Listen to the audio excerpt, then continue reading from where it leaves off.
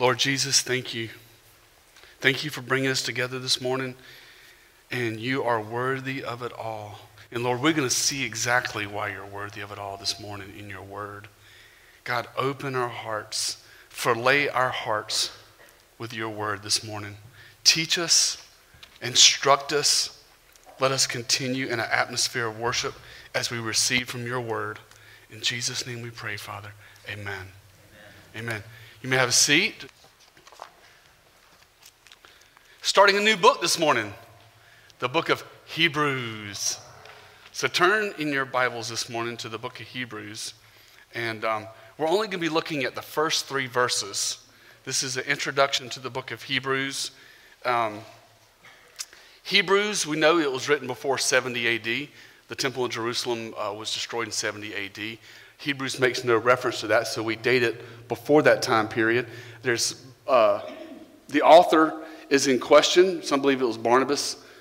Some people believe it was Paul. But the purpose of the book of Hebrews is it was written to Jewish believers in the first century.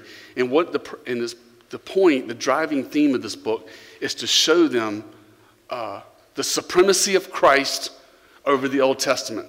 So guys, hang on. As I said in the email, sink or swim. We're diving in. This is going to be an awesome study that's going to cause your faith to grow deep. Deep in the Word and deep in Christ. Amen?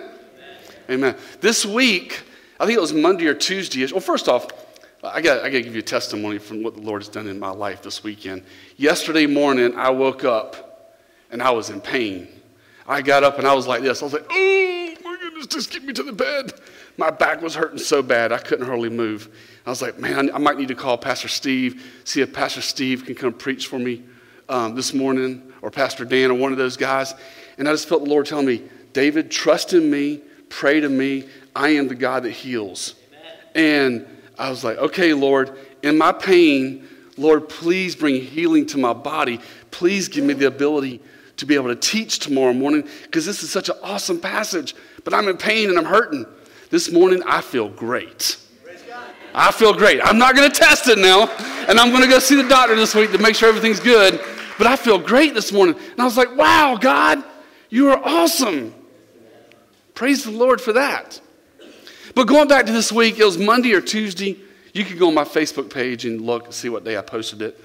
But Monday, I've been looking for an old buddy of mine. His name is Tim Rule. He lives in Massachusetts. We were on the USS Eisenhower together, 92 to 93. And I led him to Christ. And I met him. I talked with him. I shared Jesus with him. I took him to church. And it wasn't the second or third time we went to church. He surrendered his life to Christ. And he gave his life to the Lord. And I found him. And if you go on my Facebook page, you'll see a picture of me and Tim on the Eisenhower with our Bible in hand, getting ready to go off to church. But this week, when I finally found him on Facebook, before our friend requested him, I sent him a message. I said, were you on the Eisenhower from 1992 to 93? And hit send. And then a couple hours later, I looked, and I got a response back to him. It was all bold cap letters. OMG, you led me to Jesus. And yeah, that was his exact response. And so I got to reconnect with my friend Tim. And it was a very simple, it wasn't a lot of work on my part.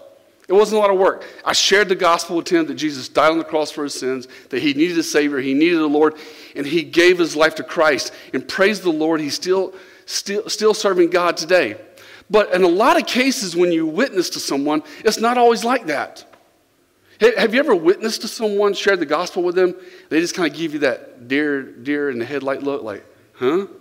What? You know, they just kind of give you that look like, you know, it doesn't seem like it's glorious good news to them.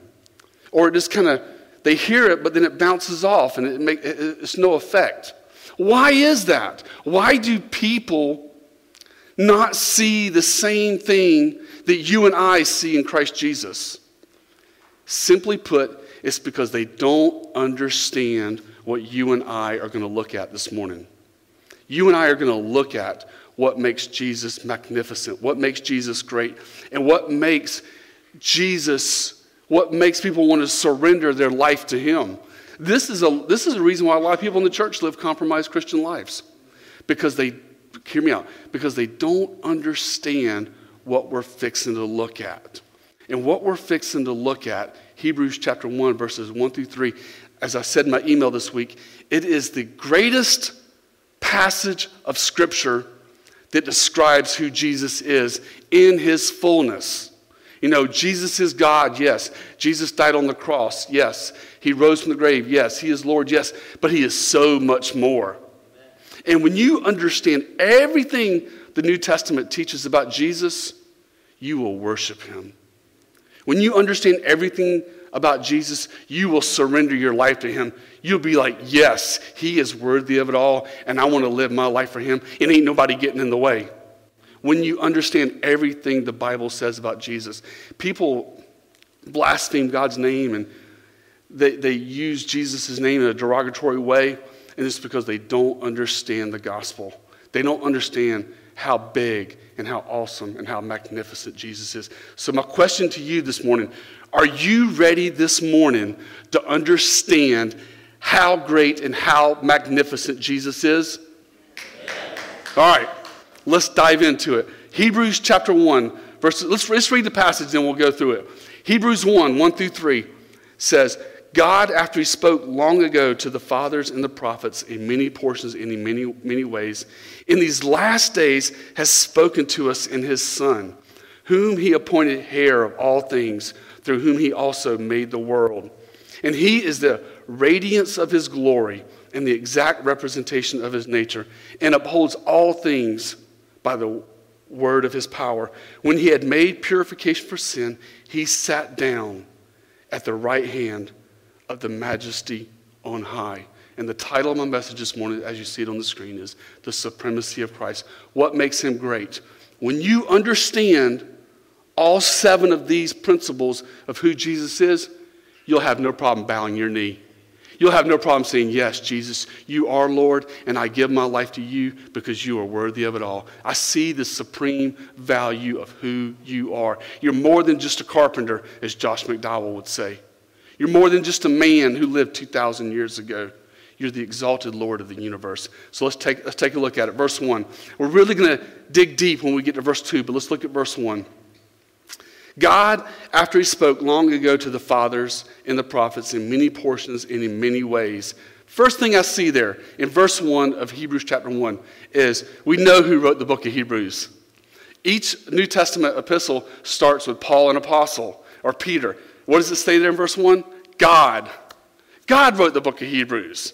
There's no mystery behind it. There's been volumes of books written on the book of Hebrews and who the author is. It is the Lord. It is the Holy Spirit. But I want you to notice what it says there. God after he spoke. God speaks. Are you listening? God speaks in the world today. Are you listening? Psalms chapter 19 says, the heavens declare the glory of God. The skies proclaim the work of his hands. Day after day they pour forth speech. Night under night they display knowledge. He speaks and he's hollering throughout the whole world and to us today through creation. When you go outside and you look up at that beautiful blue sky, that is God showing you his glory, the glory of creation. He speaks through his word. Millions of pulpits around the world today, preaching and teaching the scriptures. God speaks through the pulpit when his word is presented. But it says God spoke long ago to the fathers. You know, God is speaking, but it says he spoke long ago to the fathers. How did he speak to Moses? Exodus chapter 3. He spoke through a burning bush. So he speaks in different ways. How did he speak to Elijah in 1 Kings chapter 19? Through a still, quiet voice. How about Isaiah? Isaiah chapter 6. Y'all know what happened there. That's the heavenly vision. He spoke through Isaiah through a heavenly vision. Throughout all the prophets of the Old Testament, he spoke to them about one central theme. And that theme that he spoke to the prophets was Jesus, the Messiah. What did he say to Moses concerning the Messiah in Genesis 3:15? He says that Jesus would crush the serpent's head. that he would destroy the works of Satan at the cross. That's what he told Moses in the Pentateuch. How about Micah? Micah 5:2. He told the prophet Micah, he says, my Messiah will be born where? In Bethlehem. In Bethlehem. Prophecies scattered throughout the whole entire Old Testament of God speaking to them and revealing who his son is. Because Jesus is the icon to the world of how God has spoken, how God has revealed himself in the Lord Jesus Christ. He spoke to Isaiah in Isaiah 7:14, and he said the Messiah would be what? Born of a virgin. He spoke to David in Psalms 22. In Psalms 22, David gives us graphic details of what happened at Calvary, of what happened at the cross. The gospel of Jesus Christ is in the Old Testament. It was in the Old Testament, they were looking forward to the Messiah. In the New Testament, we're looking back at the Messiah, and we're looking back at what he did. But my point is, in verse 1 of Hebrews chapter 1, it says, God after he spoke. God is not silent. God is not silent. His voice thunders around the world today. It thunders through creation. You know, every night, you're not looking up at the night sky. You know that, right? The earth is orbiting, and you're getting this panoramic view of the universe and all the stars and all the heavens. That is God showcasing his glory to you. Hit that sun during the daytime and the blue sky and the beautiful flowers and trees and all creation. It is God speaking to us. And then we call that general revelation. That's general revelation that he shows to all men. But then there's special revelation.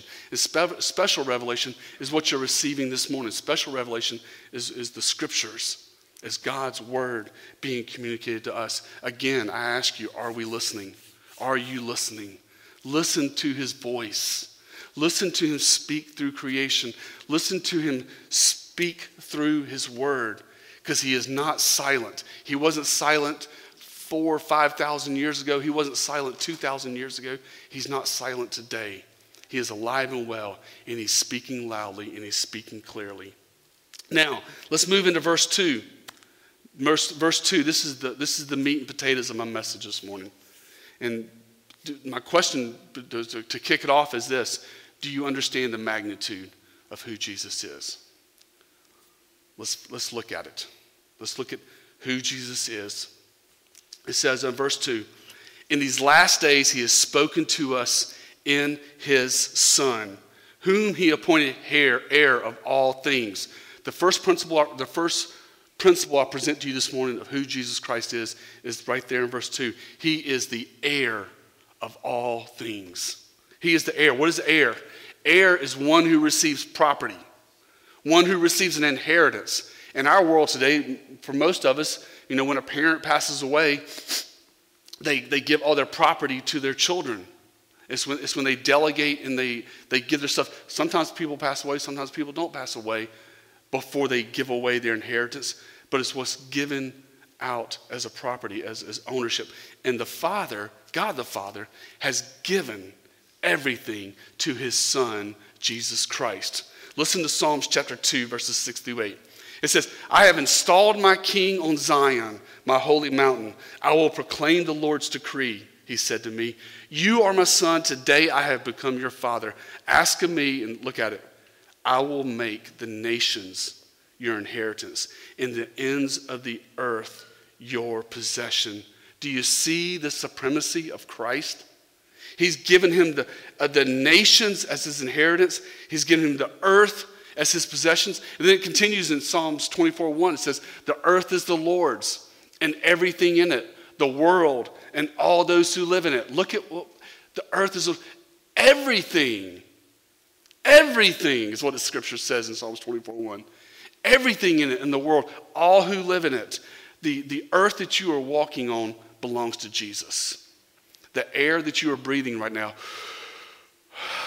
that was Jesus' air. This is his world.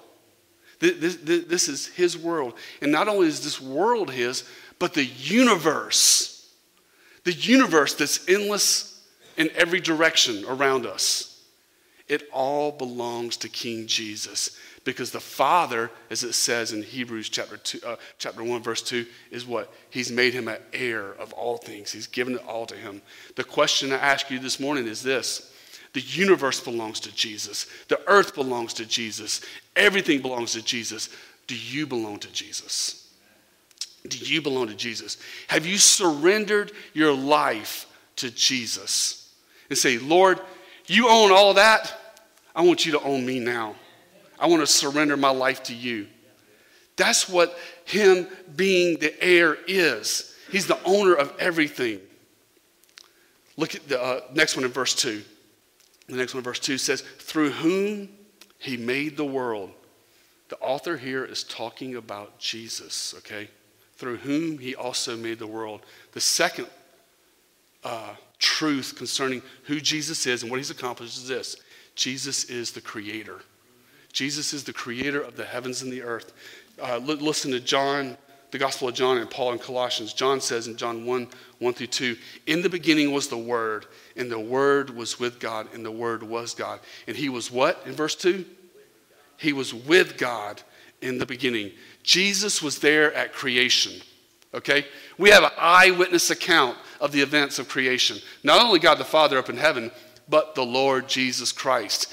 Co-eternal with the Father. We believe in the Father, the Son, the Holy Spirit, the doctrine of the Trinity.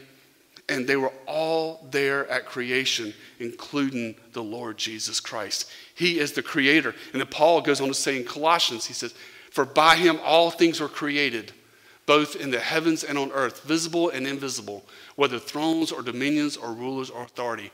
All things, there it is. Look at it, all things. You know what the word all means? It means all.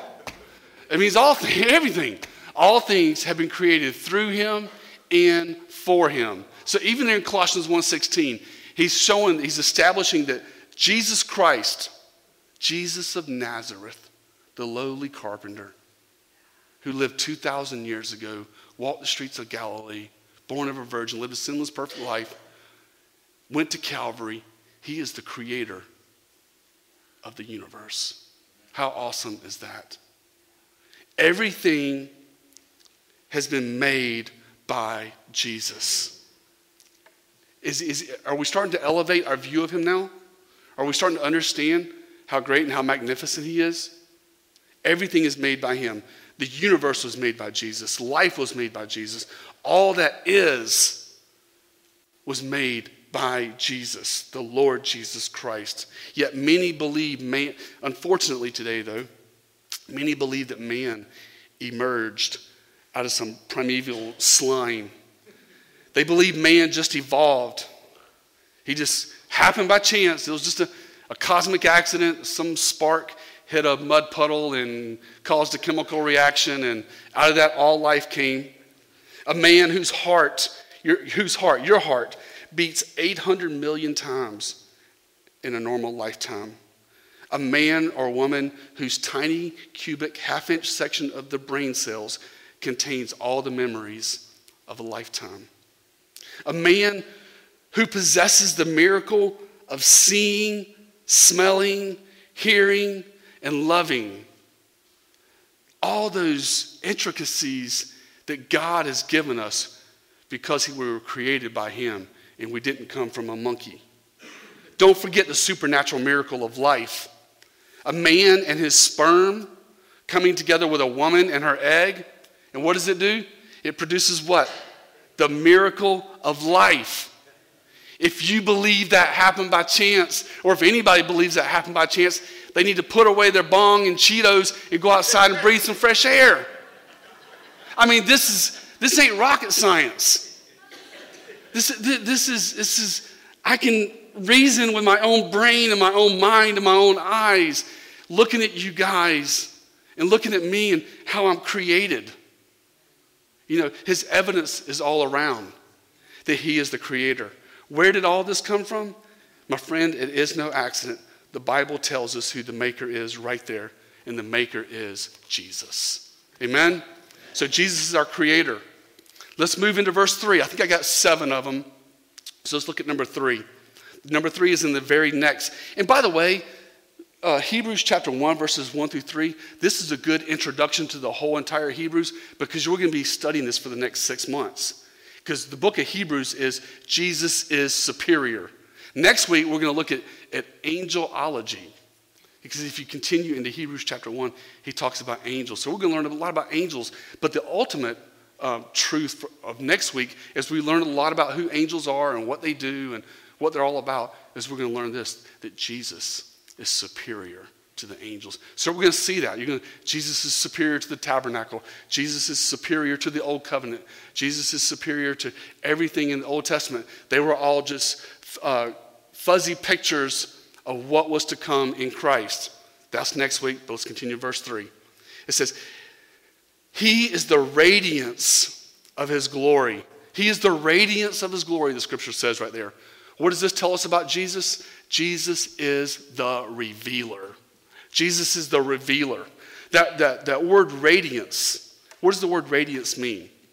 Radiance is the shining that comes forth from a bright object. An example would be the sun. Do you know, nobody here has ever seen the sun. You look up in the sky, you think you're seeing the sun, but you're not. What you're actually seeing is the radiance of the sun. You're seeing the rays coming from the sun down to planet Earth. And those rays is the radiance of the sun. So the sun is the object. It's shooting down its rays to Earth. Those sun rays are the radiance of the sun.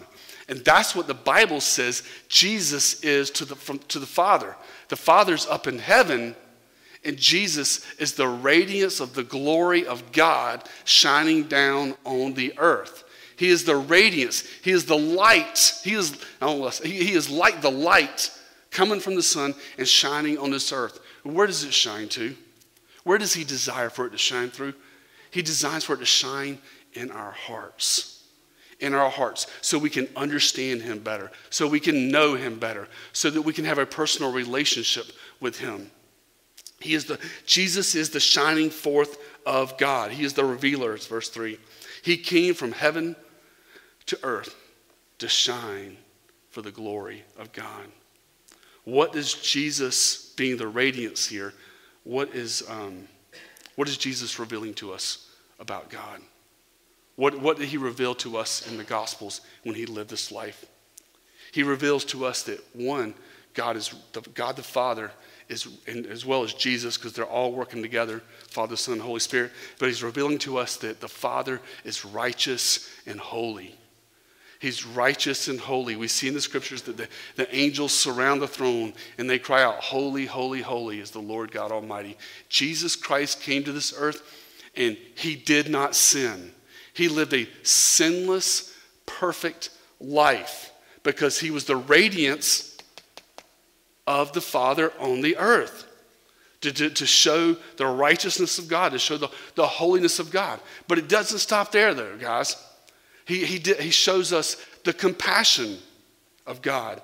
He is the radiance of God's compassion to the earth. He shows us compassion. He shows us grace. Despite our rebellious deeds, despite our rebellious hearts, he doesn't show us what we deserve, which is judgment, but he shows us grace. And Jesus is the revealer of that. The ultimate thing that Jesus is, when we talk about the radiance of his glory, the radiance of the Father, is this. Jesus reveals to us in the New Testament, in the gospel, that he desires to make your heart his home. That's the summation of the gospel. Is the message of the Bible is from Genesis to Revelation is a story of reconciliation. It's a story of you're lost, you're fallen, you're a sinner, you're under God's wrath. And Jesus comes to this earth to forgive you of your sin, to put you in a right relationship with Christ, and to shine forth his glory into your heart. 1987, Graham Kendricks wrote a song. How many of you guys were believers back in the 80s? How many of y'all remember that song, Shine, Jesus, Shine? Shine, Jesus, shine. Anybody remember that one from Graham Kendrick? I don't want to sing it because y'all will start laughing because I'm not a very good singer. But it was, Shine, Jesus, shine. Let your glory be seen in all the earth. Shine in our hearts. And that needs to be our heart cry, because Jesus is the revealer. And he's revealing himself to us today through the scriptures and by the Holy Spirit. Amen? Amen. Let's look at number 4. Number 4 is this one. It's found in the next statement. And it says, and he is the exact representation of his nature. The exact representation. That phrase means he is the pinpoint representation of his nature. He told one of his disciples in John chapter 14, he said, if you've seen me, you've seen the Father. And it's this, Jesus is God. Jesus is deity. In Colossians 2:9, Paul says, for in him all the fullness of deity dwells in bodily form. Jesus Christ is, as Thomas said in John 20, he is Lord and he is God. Now, what does that mean for you and I today? Well, first off, you have to confess him as Lord to be saved, because Romans 10:9 says you must confess with your mouth Jesus Christ is Lord and believe in your heart that God raised him from the dead. But not only do you confess him as Lord, but you surrender to him being Lord of your life. And Jesus being God means that he's worthy of all your worship. He's worthy of all your worship. You know what worship is? Worship is worship is how you live your life. Worship does take place within the body when we sing songs. That is worship, that we're giving him all the glory when we're singing songs. But worship goes beyond that. Worship is a lifestyle. Worship is a lifestyle. Worship is how you live your life. Is how you live in your life. Is it worshiping Jesus as the God of your life? Is worshiping him as who he is, God? He's worthy of our worship because he is deity. He is God. As John said back in John 1:1, in the beginning was the Word, and the Word was with God, and the Word was God. So there's no wiggle room either there.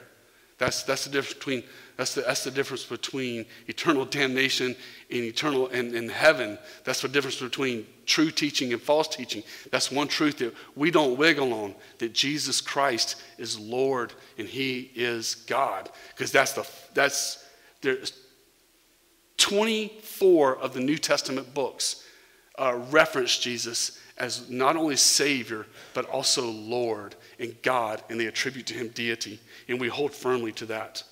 So Jesus is God. Let's look at the next one. The next one there in verse 3. He says, it upholds all things by the power of his word. The next one I present to you, where Jesus is hopefully in your heart and your mind, you're getting a more elevated view of Christ Jesus, is this. Jesus upholds and sustains everything. Everything that you see around you, he upholds and he sustains. He sustains the universe. He sustains the earth. How about your heart that's beating inside your chest? What's keeping you going? What's the mechanism that's keeping you alive? It is the Lord Jesus Christ. What keeps the earth at its perfect tilt? What keeps it going around the sun? What keeps the universe from crumbling into pieces? Jesus. It says there, upholds. There's that word again, all. He upholds all things by the word of his power. And notice there it says it's by the word of his power. Again, the author of Hebrews is making reference to Jesus. He's making reference to Jesus. If the Lord Jesus Christ, if he let go of this universe for 1 second, 1 nanosecond, we would crumble. Can you imagine just everything just going to pieces and just disintegrating? That's what would happen if God let go of this world. 1968, I forgot her name, Mahala. Remember that song? He's got the whole world in his hands. How many of y'all remember singing that back in Sunday school? He's got the whole world in his hands. He's got the whole world. But that is so true. Not only does the scripture say God has the whole world in his hand, but it says specifically in our text this morning, Jesus has the whole world in his hands. He's the one that sustains everything. He's the one that causes everything to happen in the universe, because he upholds and he sustains everything. This little meek and mild Jesus, no name Jesus that people like to talk about, that people like to blaspheme his name, that is not the Jesus of the Bible. The Jesus of the Bible is high and exalted. He's Lord, he's God, he's deity. He is God in the flesh. And let's look at the next one. This next one is good. It says, continuing in verse 3, when he had made purification of sins. The next one, Jesus is our Savior. Jesus is the Savior. Jesus, he died on the cross to address our greatest need. Why did Jesus die on the cross? Is it because I got a God-shaped hole in my heart? Is it because I could experience God's wonderful plan for my life? Or did he die on the cross so I could have love, joy, peace, and lasting happiness and ride off into the sunset and be happy in life? Is that the reason he died on the cross? No, my friend.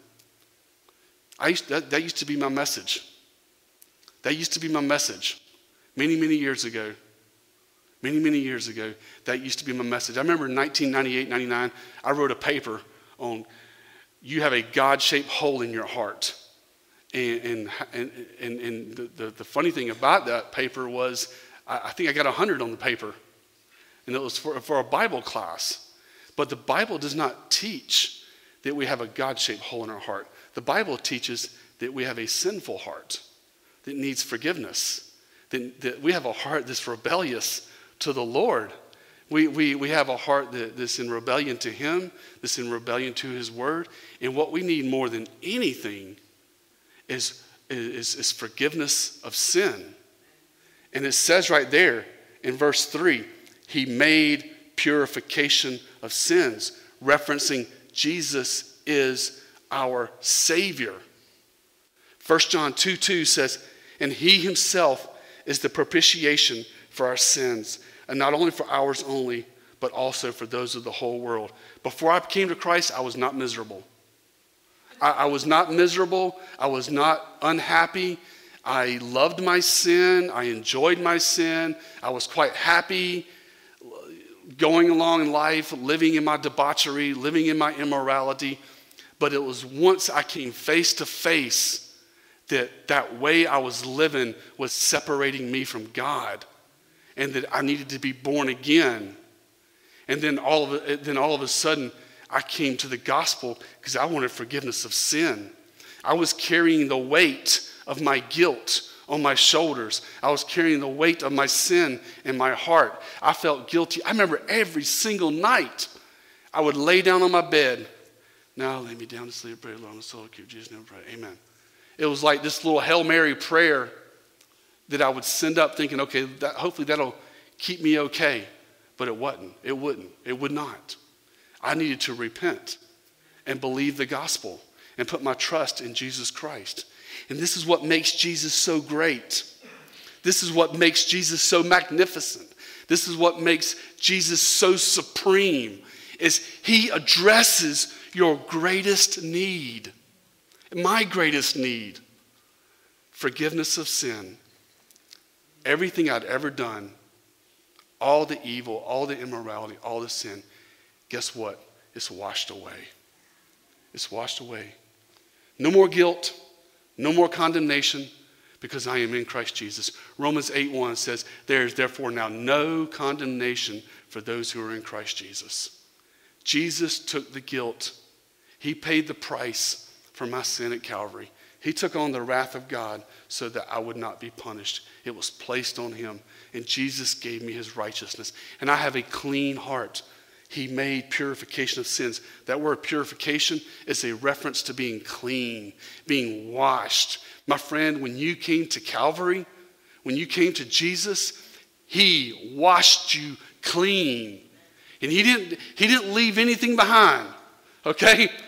He didn't leave anything behind. Even your future failures, Even as you walk through this life and you work through your sanctification and you work through growing in Christ, he washed it all away. That's what makes him great.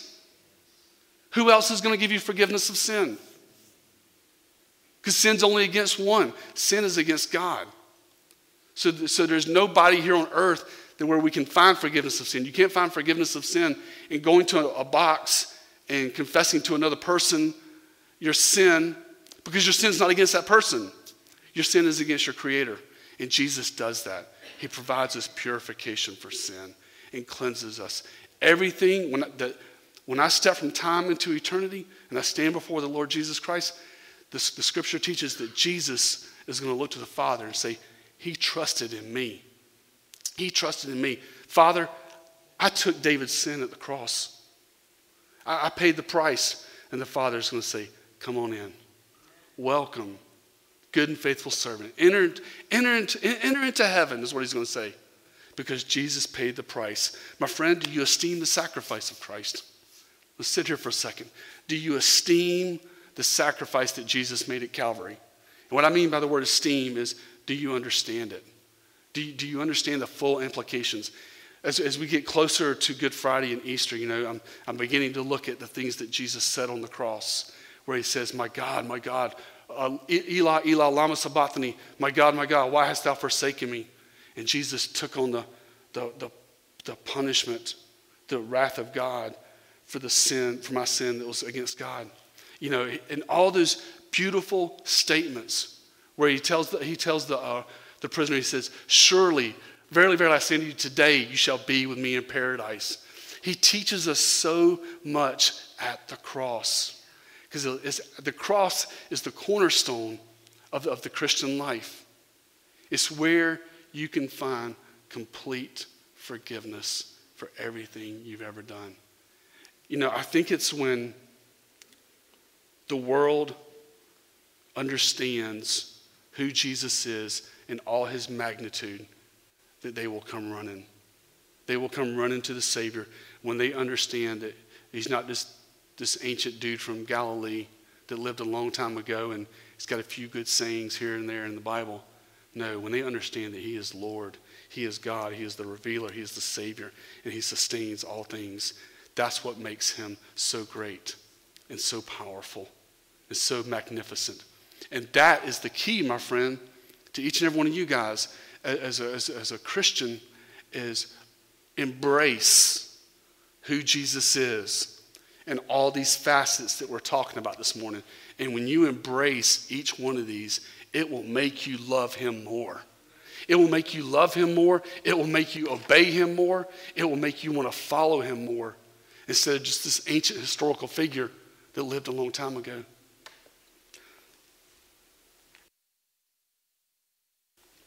Let's look at the final one. The final one there in verse 3. I was tempted to say that, okay, we're saving the best for last, but they're all the best. They're all great. And each one of these, you could just continue studying and seeing what the New Testament says. But let's look at the final one. In verse 3, he says, he sat down at the right hand of the majesty on high. What a magnificent statement. He sat down at the right hand of the majesty on high. This is my final one this morning. And when it's talking about Jesus here, it's saying that Jesus is the exalted Lord. The phrase Lord is attributed to Jesus in 25, I said 24 a while ago, I meant 25. In 25 of the 27 New Testament books give this title to the Lord Jesus Christ. But he was crucified, he was raised, and we talk a lot about that in the church. We talk a lot about his death on the cross and what took place there and what it means to us. And that's a beautiful, glorious thing to understand and embrace. And we talk about his resurrection from the dead and the truth that he did bodily raise from the dead. The historical fact is true. But a lot of times we'll stop right there. But let's look at this. Let's look at this aspect. He's been exalted to the right hand of the Father. You know, there was a point in time before he was born, right before he was born, where the Father looked to his Son and said, it's showtime. And Jesus stepped out of heaven and came to earth. And he lived a sinless, perfect life, suffered and died on the cross, and he rose again. And now he's returned to his rightful place as Lord of the universe, seated at the right hand of the Father. Philippians chapter 2, verses 8 through 11 says this concerning him being exalted and being Lord. He says, being found in appearance as a man, he humbled himself by becoming obedient to the point of death, even death on a cross. When Paul uses that phrase, he became obedient to the point of death, and then he inserts this, even death on a cross. The reason he inserts that phrase there at the very end was in the first century, man, to die on a cross, you were the crud of the earth. You were lower than dirt.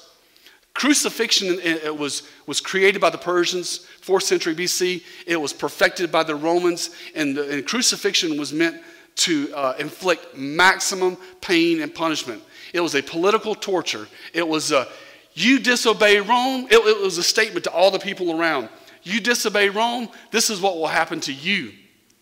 And Jesus, the Son of God, the creator of the heavens and the earth, the heir of all things, was subjected even death on a cross. The lowliest form is where criminals, it was where the crud of the earth were sent. You know, they weren't even worthy of a proper burial or a proper laying to rest.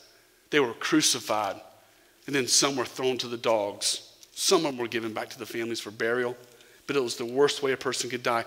Verse 9 in Philippians chapter 2. For this reason also, here it is, the Father, God, highly exalted him and bestowed on him the name which is above every name.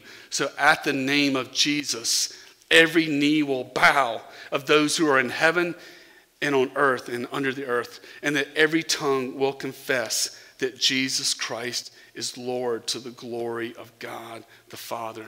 The word Lord in the New Testament, it comes from the Greek word kurios. It means the ultimate authority.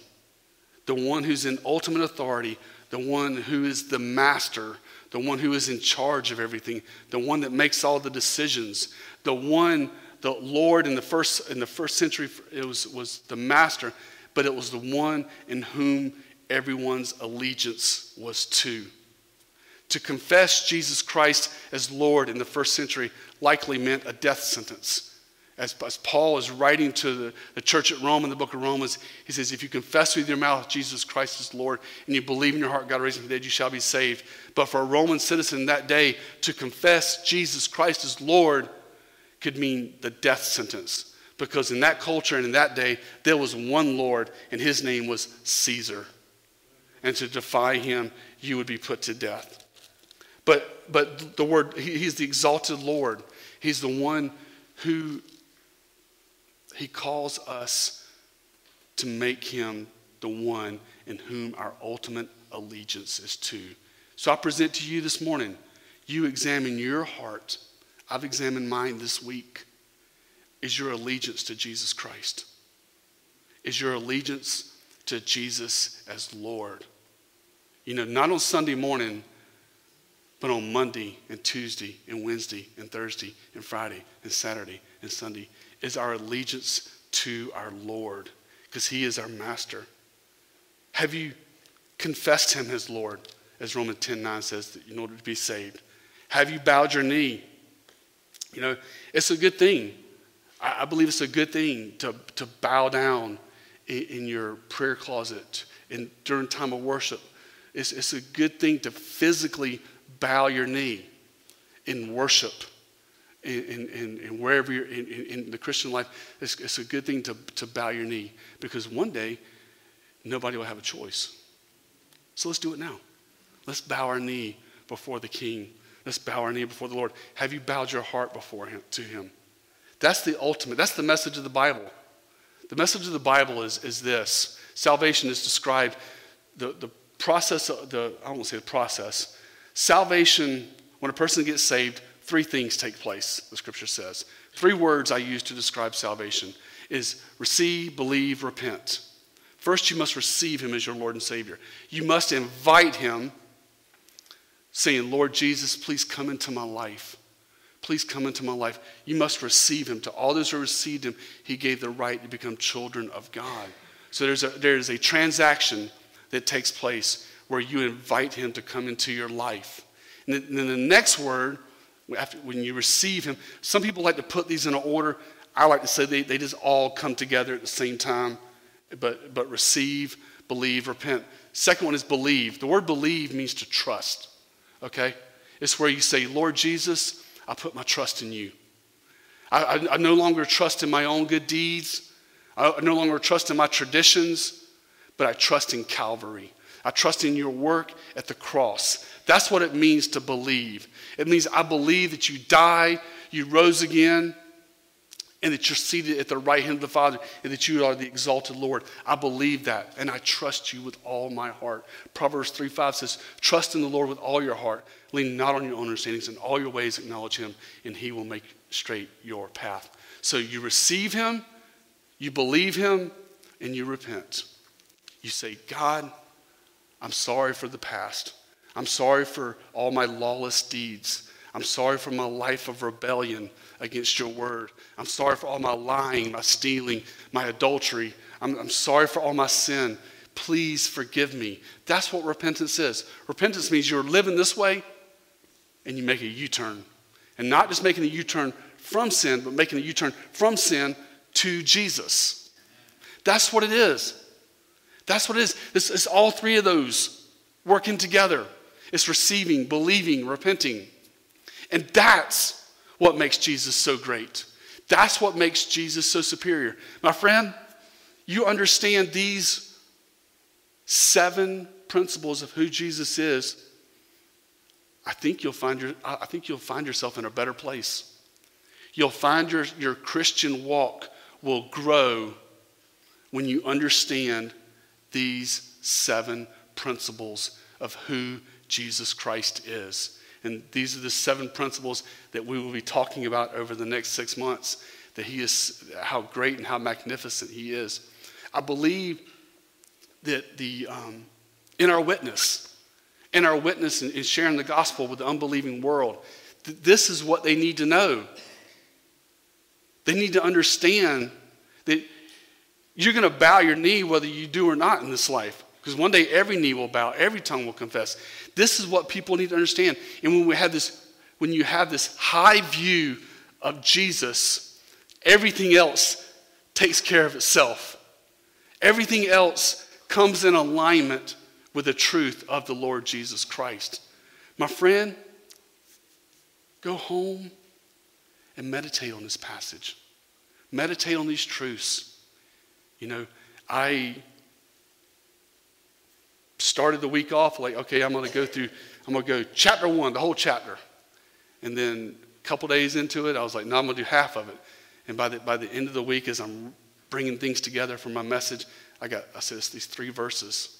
It's 3 verses. But meditate on the scriptures, meditate on the passage, and let these truths transform you and change you. Pray, and say, Lord, you got it in your Bible? Underline it. Hebrews chapter 1, verses 2 and 3. Go home and reflect on these awesome truths of who Christ is, and it will elevate your worship in your dedication to him. Amen? Let's pray. Father God in heaven, thank you, Lord. Thank you for this new journey we're beginning in the book of Hebrews. Father, I feel even in these words that we've spoken that they're still not enough. They're not enough, Lord, because words cannot describe how great you are and how magnificent you are. But Father, with the help of your Holy Spirit, I know we can get to a place. We can get to a place where we see you in all your superiority.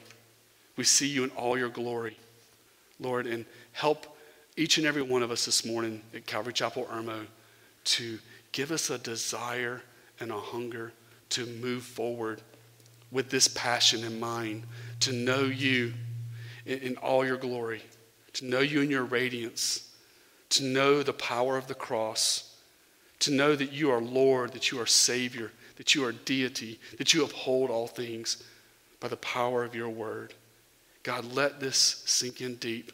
And Father, if there be a believer this morning that's struggling, that's fighting, that's in the throes, I pray, Lord, that this message will have lifted them up and will have increased their faith. In Jesus' name we pray, Father. Amen.